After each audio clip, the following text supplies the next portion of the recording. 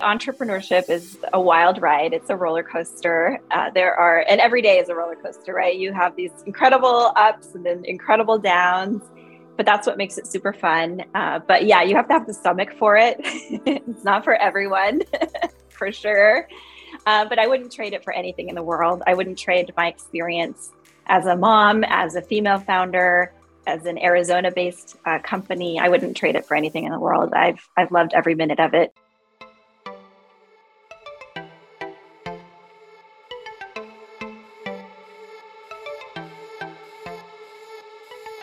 Hi, and welcome to the Sliced podcast, where we share startup stories from founders, investors, and CEOs from across the globe. A little bit about our platform, Startup Blog Post, is that we're a community where aspiring entrepreneurs and venture capital ecosystem stakeholders can share meaningful insights, engage with colleagues and peers, and stay informed. Hi, and welcome back to the Sliced podcast. I'm your host, Emily Ahrens. Today's guest is Rebecca Clyde, co-founder and CEO of Botco.ai. Botco.ai is a conversational marketing platform enabling meaningful and intelligent conversations between businesses and their customers. Rebecca is an award-winning marketing leader and has been recognized as one of the most influential women in Arizona in 2020. Hi, Rebecca. Thank you so much for being here. Hi, Emily. Good morning, and thanks for having me on the Slice podcast. It's great to be here. Of course. Morning it is. So we're just going to get warmed up into the day together as we dive into your background. Sure, let's do it. Okay, so looks like you went to BYU. Is that right? Correct, for undergrad. Okay, and so looks like the concentration was communications, which was actually similar to mine. So when you were in that track, did you have any idea at the time, like what you wanted to be later or what job you wanted at the time? Not exactly. I knew that I wanted to work in technology. I had this really great opportunity to do a PR internship while I was in school with a technology-oriented public relations firm. And so, as you know, Utah is actually, there's a lot of startups there. The technology community is quite strong. And my job as a PR intern was to help get coverage for startups that were trying to get kind of in that pre-IPO stage. They were trying to get a lot of buzz before they went public. And so initially, I was just writing press releases and researching. And then as I got better at that, I got to actually come to the meetings with the CEOs and I got to meet a lot of founders. And then eventually I was able to even go on these press tours with them, where we would go to the Bay Area and meet with reporters and analysts there. And then we would take them to New York and take them to Boston to meet with all the technology press and industry analysts in these different cities. And so traveling with these founders and really having to articulate the story of their startup kind of created a little, I would say, seed of like, okay, this is something that I would like to do someday. I was so young. I was in my very early 20s. I was just finishing school. But I immediately knew like, this is the world I want to be in. And so that was a tremendous opportunity for me to just kind of get a view into what the technology startup world looked like. And then eventually I was able to get a job. I parlayed that whole internship experience into a job at Intel. They came on campus, they recruited, and I ended up in Arizona working at Intel. And of course, at that time, they were like the biggest technology company in the world. It was a fantastic place to get an education in the world of technology and the business of technology. And so that was kind of how I kicked off my career in tech. That's so neat. So yeah, I feel like it definitely planted the seed there of that entrepreneurial type. You probably saw like the energy and things like that. So how long were you at Intel before Ideas Collide? And then could you tell us what Ideas Collide was? So I was at Intel 8 years, which is a good amount of time. Yeah. And, the wonderful thing about my time there is I really got a full, I would say, a holistic education in the business of technology. Because they would do these things at Intel where they didn't want to keep you in any one job for a long time. They were big on rotating you through the business. So, there were times when I worked in the product organizations, then I worked in marketing, supporting the product, or maybe I would work more on a technology innovation and research oriented team. So it was great because I got to see so many different sides of the business. I went and worked on the channel team where I was responsible for organizing Intel's sales channel, for example, and partnerships with channel vendors. And then I did another rotation through Intel's emerging market business strategy team. So I got to think about, where should Intel go next? What markets does Intel need to be thinking about in 10 and 15 years from now? What product lines are going to be important to the world in 10 or 15 years? And so it was really cool. I got to kind of get this very nice 360 view of what the technology industry really was from many, many different facets. Then I ended up leaving Intel during my second maternity leave. So I had been there through my first, and then I had my second child. And I also had my sabbatical. So Intel does this thing where they give you a sabbatical where it's 2 months paid time off. Plus I had my maternity paid time off time. And so I really had a lot of time to think, like, what do I want to be doing next? I have 2 young children now. I'm a mom. That world, Intel was a fantastic place, but it required a ton of travel and it required just long hours. I was working on global teams. So my day would start at 6 a.m. working with the Europe team. And then it would go till 9 p.m. working with the Asia team. And I was just like, I don't know if this is going to be great when I have young children. You'll run out of hours. Those days are long. Yeah, that's not enough hours. Oh, yeah. No. I mean, easily I would be on conference calls sometimes till 10 or 11 at night. And then I'd have to be back on the phone again at 5 or 6 in the morning with another time zone. So I was like, I probably should think of a different career now that my kids are young and I have these little babies to take care of. And I'm not getting much sleep to begin with because of children. So it really, during that time, I was just thinking about that. I hadn't made any decisions. And I got a phone call from a former colleague of mine from my undergrad who was like, hey, we really need somebody with your expertise in our company. Would you be willing to just come in and consult for a short period of time? Come talk to our CEO. He needs some help with these things that you're really versed on. And I said, sure, that sounds great. Like I'm on my sabbatical. This is the perfect time to be thinking about other things. And I just did it almost for fun, right? Because I was excited to a side project. Help somebody out. Yeah. Just like a fun thing to do while I was on my maternity leave / sabbatical. And it turned out that it was a super awesome opportunity. It was also a younger company. They were just getting to 100 million in revenue. There was a lot of really exciting things going on there. And the CEO basically said, hey, we really would like to contract you to help us longer term. Would you be willing to do a 1-year contract?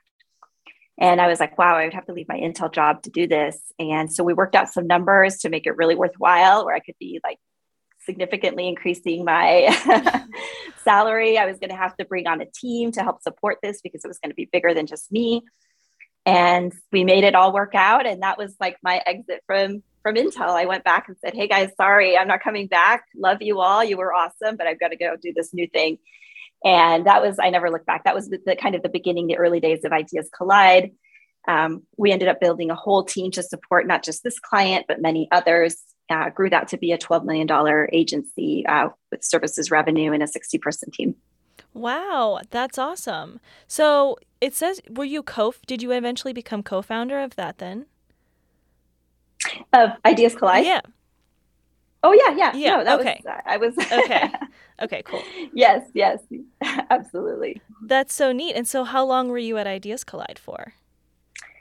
So, that company is still going. I'm still one of the owners. It's been now 15 years since that day. Okay. Mm-hmm. And since we started that first meeting that I just told you about. Yeah. And so is it more of an agency type company, or what exactly is the need that it's filling? Yeah. So Ideas Collide is a full service marketing agency.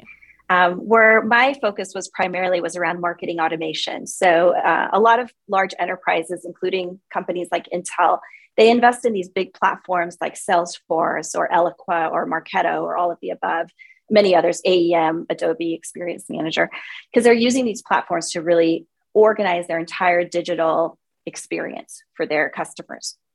These are massive investments that they make, and they're highly complex products, especially if you're trying to do very personalized, dynamically oriented content programming through it. So what ended up happening was, they make these investments and then they realize, wow, we don't have the expertise or even the resources internally to keep these engines running constantly, right? Because they need a lot of content, they need a lot of customization in terms of like how you implement these personalized campaigns. And so because I had learned how to do that stuff while I was at Intel, what they ended up doing was a lot of these companies would come to us to say, hey, we just need somebody to manage like all of our campaigns in Salesforce or all of our campaigns in Eloqua. Can you guys just do this for us? And so we would build a team that would configure their instance and then keep them humming successfully all these campaigns over time. So that was like the core of the business. And then we also got into other things, like people would say, oh, and can you also do our search? And can you also do our social media stuff? And can you also build our new website? And can you also help us with our new redesign? So we ended up doing a whole host of things. But my expertise originally was around marketing automation. Okay, gotcha. And so then do you remember the moment that you first had the idea for Botco? Yes, actually, it was, I didn't. So I didn't have the idea. It was the person that I met that gave me the idea. Okay. So I was actually at a Girls in Tech event. Girls in Tech is this big global organization that helps support women in technology. And I had gone there to help to recruit. I was like, hey, I need to recruit talent. I'm sure there's going to be some awesome women at this event. So I was there recruiting, and there were some great speakers. They'd flown in speakers from all over the world, a lot from the Bay Area. And the conference was here in Phoenix. When I say here, sorry, I know you guys are everywhere, but when I say here, I mean in Phoenix, Arizona. And I was actually just kind of standing at the booth during like a break. And somebody came up to me, one of the speakers, her name is Anu Shukla. I had actually just watched her give a talk on fundraising, how to raise money for your startup, which was really good. And so she came up to me and I was like, oh, great talk. Thanks for coming here, presenting such great content. Where are you from? I just started chit chat. And she looked at me, she's like, can I borrow your charger? My phone just ran out of juice. I'm like, sure. Yeah. So she plugs in her phone and we just started talking. Because she had to charge her phone. So she was kind of You're stuck standing there with me for a while, right? You have that situation where you just are forced to talk to each other. But of course, she was a lovely person, super smart. She had done a marketing automation startup in the Bay Area. She had exited it. So she and I just like immediately, it was like meeting like my twin in another place, like on the other side of the equation. Right. I was like, oh my gosh, I built my entire career around marketing automation. My company, that's what we do. This is so fantastic. Tell me about your company, what you did, her business that she had started. And oh, wow, she had this massive exit. So it was like this, like match made in heaven when we first met. And we ended up talking about a lot of things that day and continued the conversation. And at some point we started remarking on, hey, isn't it weird that like marketing automation hasn't really evolved? And there's so much opportunity to make it more on demand and more real time, but nobody's really doing that. And she's like, well, we should just start that company. That was her, right? Because she's from the Bay Area. That's how she thinks. Everything's like, we just start a company that does it. I was thinking like, how do we get somebody else to do it? Right. Who can we pay to do it? Yeah, that's how I was thinking. And she's like, no, we do it. We're the ones who do it. And I'm like, really? We do it? She's like, yeah, that's what we do. We start companies and we solve the problems that we see. So that's why I say it was really, if she had never said that, I don't know if I would have ever even considered starting a company to do that. Oh my gosh. And so that was how it started.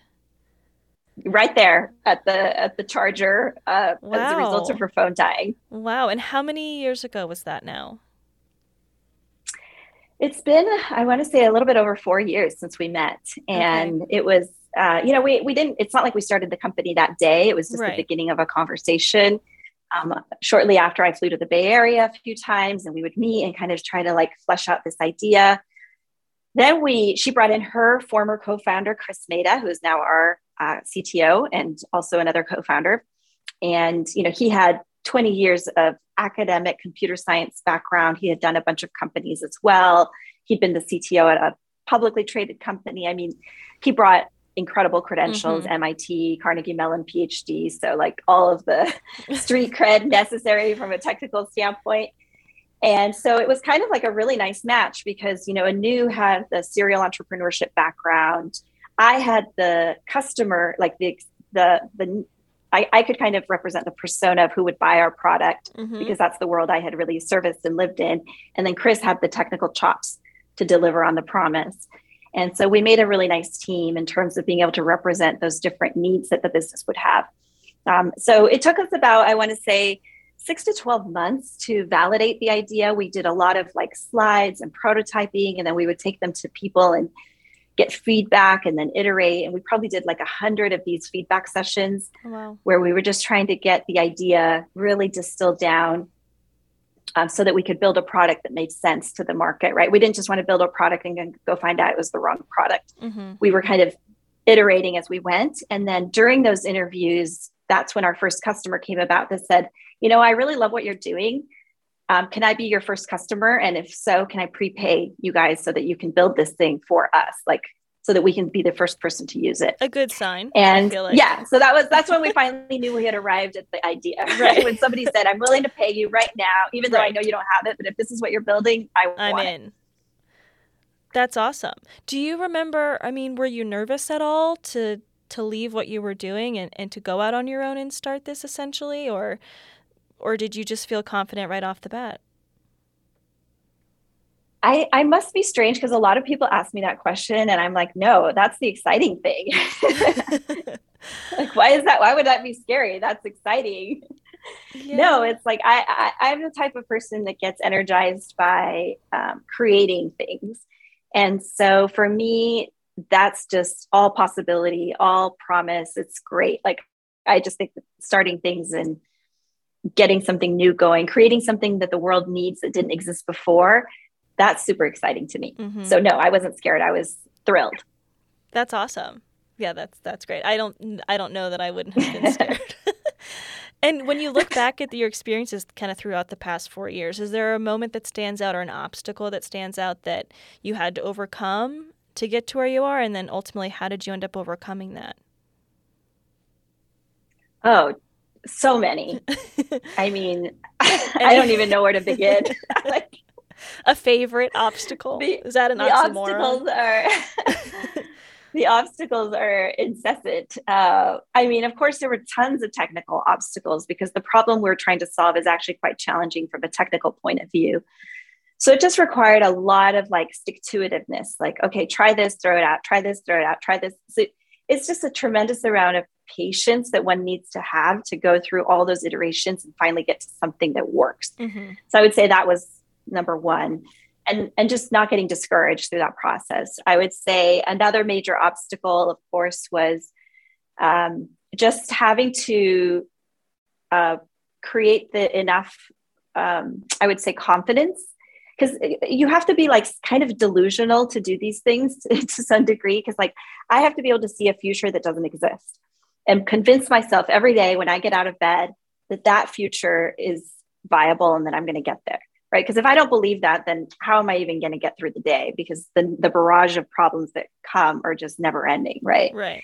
And so I'd say just the mental like toughness to every day be able to see through the challenges and see through the muck of the day and say, no, but this is what we're building. This is the future we're envisioning, and just sticking to that, no matter what happened in a given day. Mm-hmm. I would say at the beginning too, this was a little bit before COVID happened, which was kind of funny, but we started talking to some investors and started to float our ideas around too, because we needed to raise money, right? We had built the initial prototype. We had a couple of customers that were paying, but now we were ready to launch. And so this was kind of the end of 2019, the beginning of 2020, before COVID happened.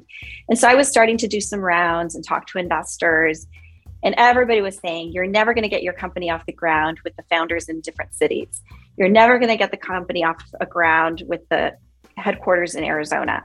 There's no such thing as $1 billion company that's headquartered in Arizona, which is actually not true, because LifeLock was founded here and many other great companies, but everyone will tell you nobody has done it. And so there's a lot of like naysayer mm-hmm. energy out there. And what was funny was that, of course, everyone was proven wrong, because then COVID happened and everybody else was scrambling to figure out, how do we manage a virtual team? How do we build products when we're remote? And we were like, we've been doing this. We've already built products remotely. We've already done all of these things remotely. So we had to do literally zero adjustment when COVID happened, because we were already set up 100% in a virtual productive environment. We were already doing virtual stand-ups. We were already using Zoom like pros. We were already using all these virtual collaboration tools to innovate, to whiteboard, to brainstorm. So for us, it was a muscle we had already developed. And so we didn't lose time making those adjustments. So those are just a few of the right. You said, what is the biggest one? I just went through a bunch. No, that's great. And that's really unique. I don't know. Whereas a lot of companies could have said that, when COVID happened a couple of years ago. I mean, that a really unique and awesome position to be in, that you didn't have to waste any time. You could keep going and keep the wheels moving, if you will. Yeah, exactly. And even to this day, I hear people saying like, oh, it's so hard to innovate remotely. And I'm like, what are you guys talking about? We're doing product releases every month, and we've been doing them for 2 years now. Yeah.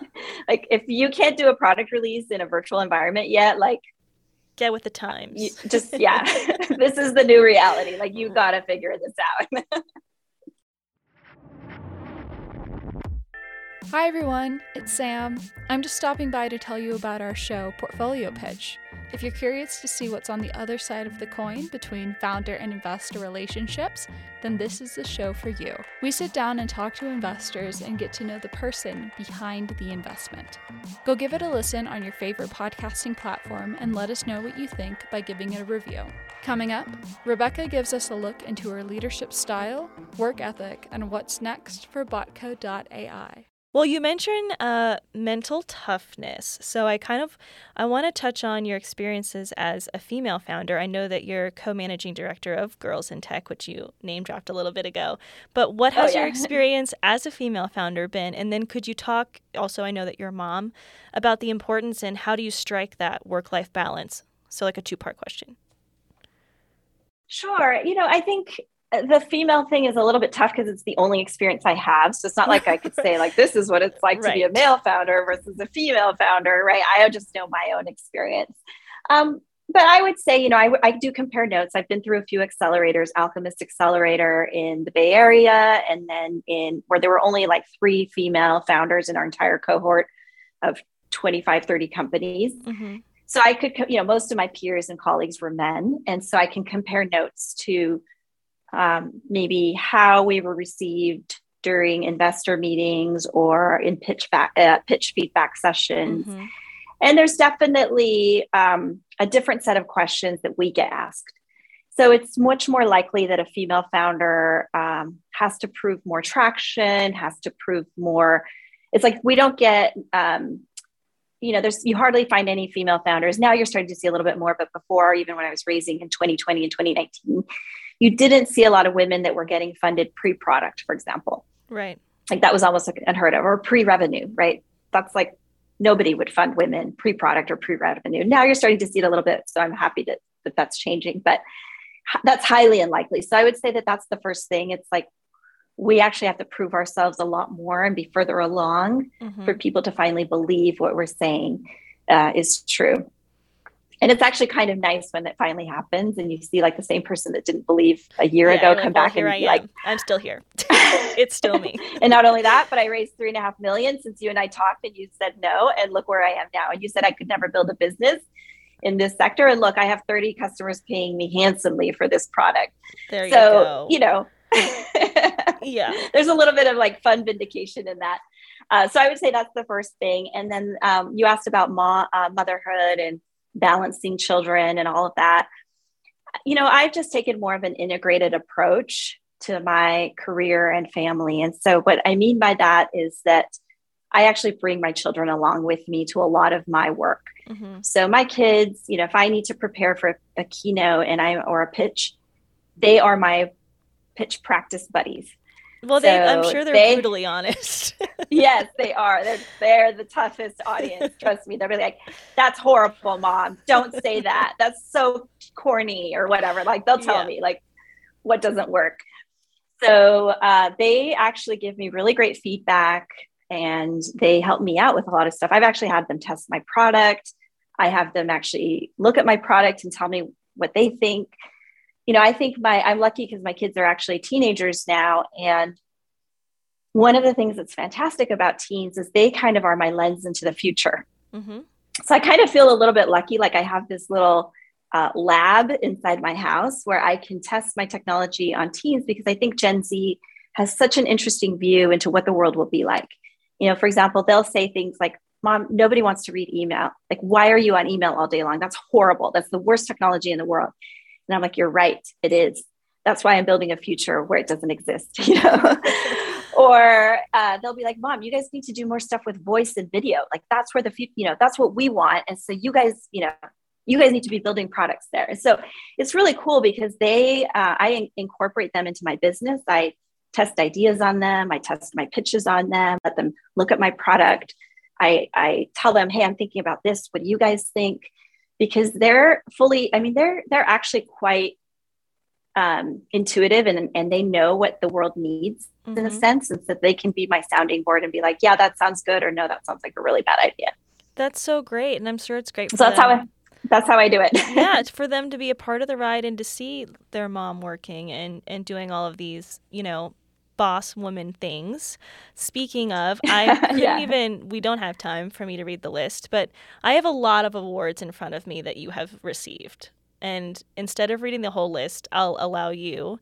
Is there an award that you've received that was particularly impactful for you or special to you? I mean, we have the Women in Business. I mean, Arizona Governor's Mentorship Award. I mean, is there one that stands out where you're like, wow, this is an honor? I'm sure they're all an honor. I would say the Athena Award is probably one of the biggest in that whole lineup of awards, just because it represents a lot of facets of leadership. It represents not only one's contribution to an economic side of things, like, hey, I'm building a good sized business and creating opportunities for jobs, which is what a lot of that award is for. But they also look at one's contribution from a leadership and a community and a mentorship standpoint. So there's when they evaluate winners for that award, they're not just saying who made a ton of money or who was able to create a ton of jobs, right? They're also saying, and how are they also paving a way forward for other women leaders? Mm-hmm. How are they pulling up other women? How are they contributing to making more opportunities available for future leaders too? And I do spend a lot of time mentoring. I spend a lot of time developing other people and showing some others the way, like, hey, these were my mistakes, don't make those. Here's a better way. Mm-hmm. Here's a shortcut. I do spend a lot of time doing that. And that's why I appreciate that award, because it really recognizes leaders that are contributing beyond just themselves, but trying to create other leaders also. So I would say that's probably one of my favorite awards. That's so wonderful. And congratulations on all those, by the way. That's so great. And speaking of leadership, if you could say, I know there's way more than one, but if you could say, what do you believe the key thing is to being a great leader? For me, it's always about replacing myself.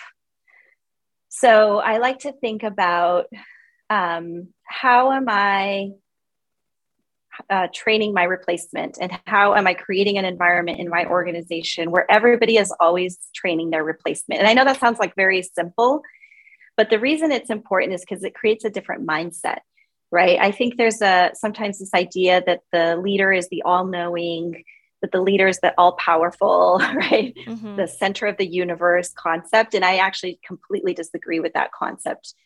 I would rather see an organization where the leadership is not about themselves, but it's really about how am I paving a way for the others. And so if I'm thinking about, hey, who is my successor or successors? How do I teach them everything I know so that I'm not a single point of failure? And how do I develop them to actually be better than me? Like, hey, I made these mistakes, but maybe you don't need to make them. Let mm-hmm. me show you what I did that could have been better, and maybe you can do it better. I always tell people when they join, like, hey, this is how I did it, but I don't think this is the best way. I bet you can come up with a better way. And that's what I mean. Like, for mm-hmm. me, leadership is about really opening up our mind to the fact that somebody else can always be doing our own jobs better. And then creating openings for those opportunities those people and those opportunities to develop and to rise. Yeah, I love that. That's an interesting concept. And then I'm also curious, you mentioned mentorships, I'm sure you give out a lot of advice, but what is one piece of advice you have for another founder, or maybe a founder that's just getting started in their journey? Yeah, I see this a lot in the founder community. There's kind of like this, I would say there's kind of two types of founders. There's the ones that are doing it because they have a good idea and they're, they just have a really good idea and they want to give the world that idea, which I think is great. But I think that to be truly a great founder and to go overcome all the obstacles we have, there has to be more than just that. It's like you have to have this vision into the future and to believe in it so wildly. Like you just have to be so incredibly committed to that vision that no matter what happens, you're going to keep plowing through. And so I see a lot of founders that kind of start to crumple when things don't go great, like, I'm not getting investment, or I'm having a hard time getting my first set of customers, or I'm having a hard time with churn, whatever their issue is. And they kind of start to disbelieve their own idea, and then they can't make it, right? And that's like the biggest challenge that I see. And so I always tell people, if you don't believe in your idea to the end of the earth, then don't do it. Right. And then because it's so hard, and every challenge you can imagine is going to come your way. And I feel like if you don't believe in it, it would, to the nth degree, it would almost make it hard for you to go and sell that idea, because people want to be able to see your passion, and it should almost be radiating from you in order for other people, other investors, to really feel that from you. It has to have an authentic, vibe. Yeah, exactly. And, for me, I always say, what made me overcome all that? It's like I was just willing to work harder. I think that I just had this ridiculous work ethic. I was willing to do more meetings. I was willing to do more outreach. I was willing to, do more outreach. I was willing to just do more. I would watch other founders kind of after 30 meetings get discouraged and stop. And I'm like, 30, you're just getting going. Like I'm on number 300. Right.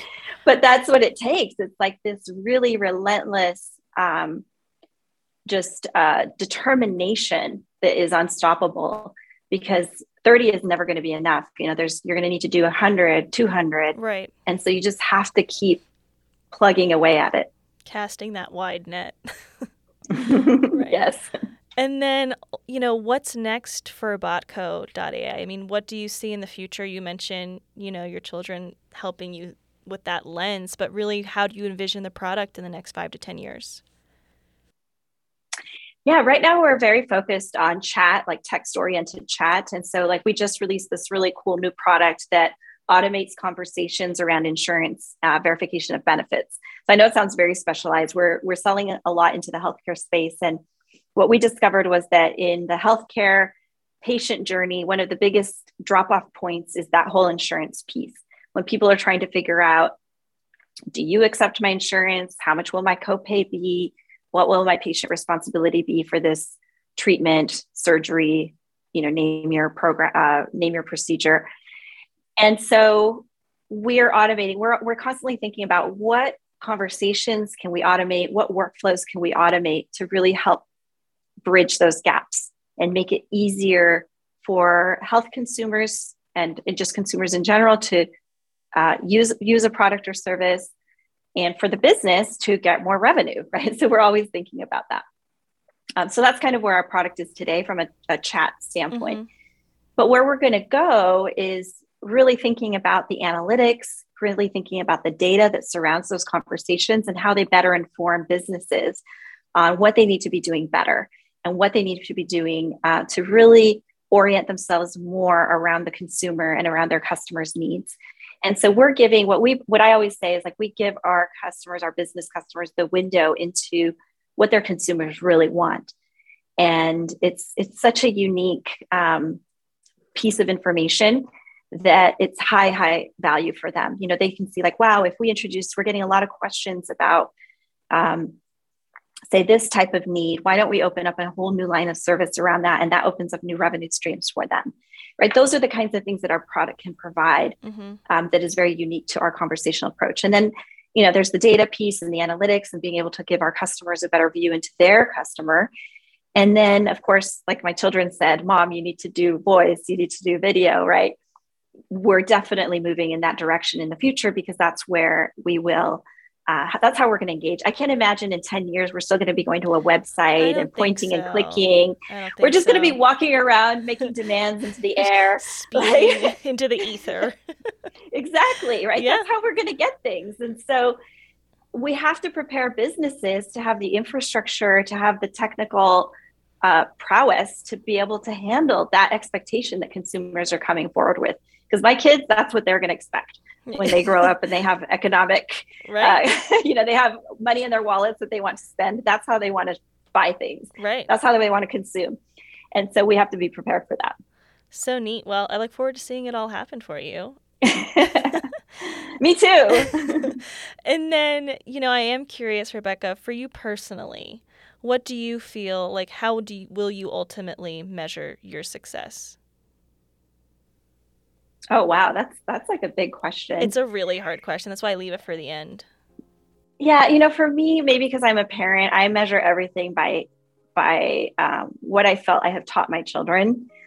And so that's the most important legacy to me in the end. It's like, did I raise children that are going to be great contributors to this world, right? Are they doing good things? Do they have an ethos that is centered around humanity and caring for others? To me, that's what's most important in the end, right? And I feel pretty good about it. I mean, my daughter, she's just gone to college and she's studying to be a teacher, to do special ed for kids with special needs.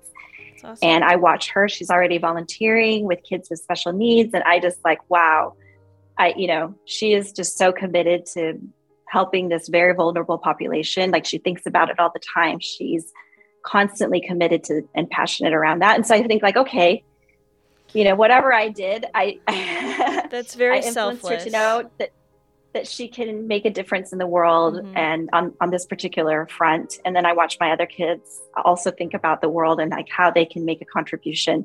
So that's probably the measuring stick for me, really. It's like, do I leave a generation in my own that I have control over, right? The little people that I made.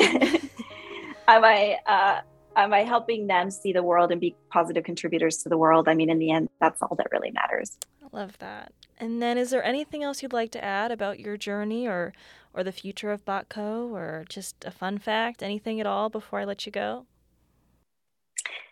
I just have to say entrepreneurship is a wild ride. It's a roller coaster. And every day is a roller coaster, right? You have these incredible ups and then incredible downs, but that's what makes it super fun. But yeah, you have to have the stomach for it. It's not for everyone, for sure. But I wouldn't trade it for anything in the world. I wouldn't trade my experience as a mom, as a female founder, as an Arizona-based company. I wouldn't trade it for anything in the world. I've loved every minute of it, despite the ups and downs. That's been awesome. Well, thank you so much. Thanks for carving out the time for me today, and I really loved hearing everything. Thank you so much for taking the time. Yes, of course, Emily. It's great to talk to you today. To learn more about today's guest, please visit startupblogpost.com. If you're interested in sponsoring an episode of Sliced, please email newsroom@startupblogpost.com and follow us on Instagram, Twitter, and Facebook.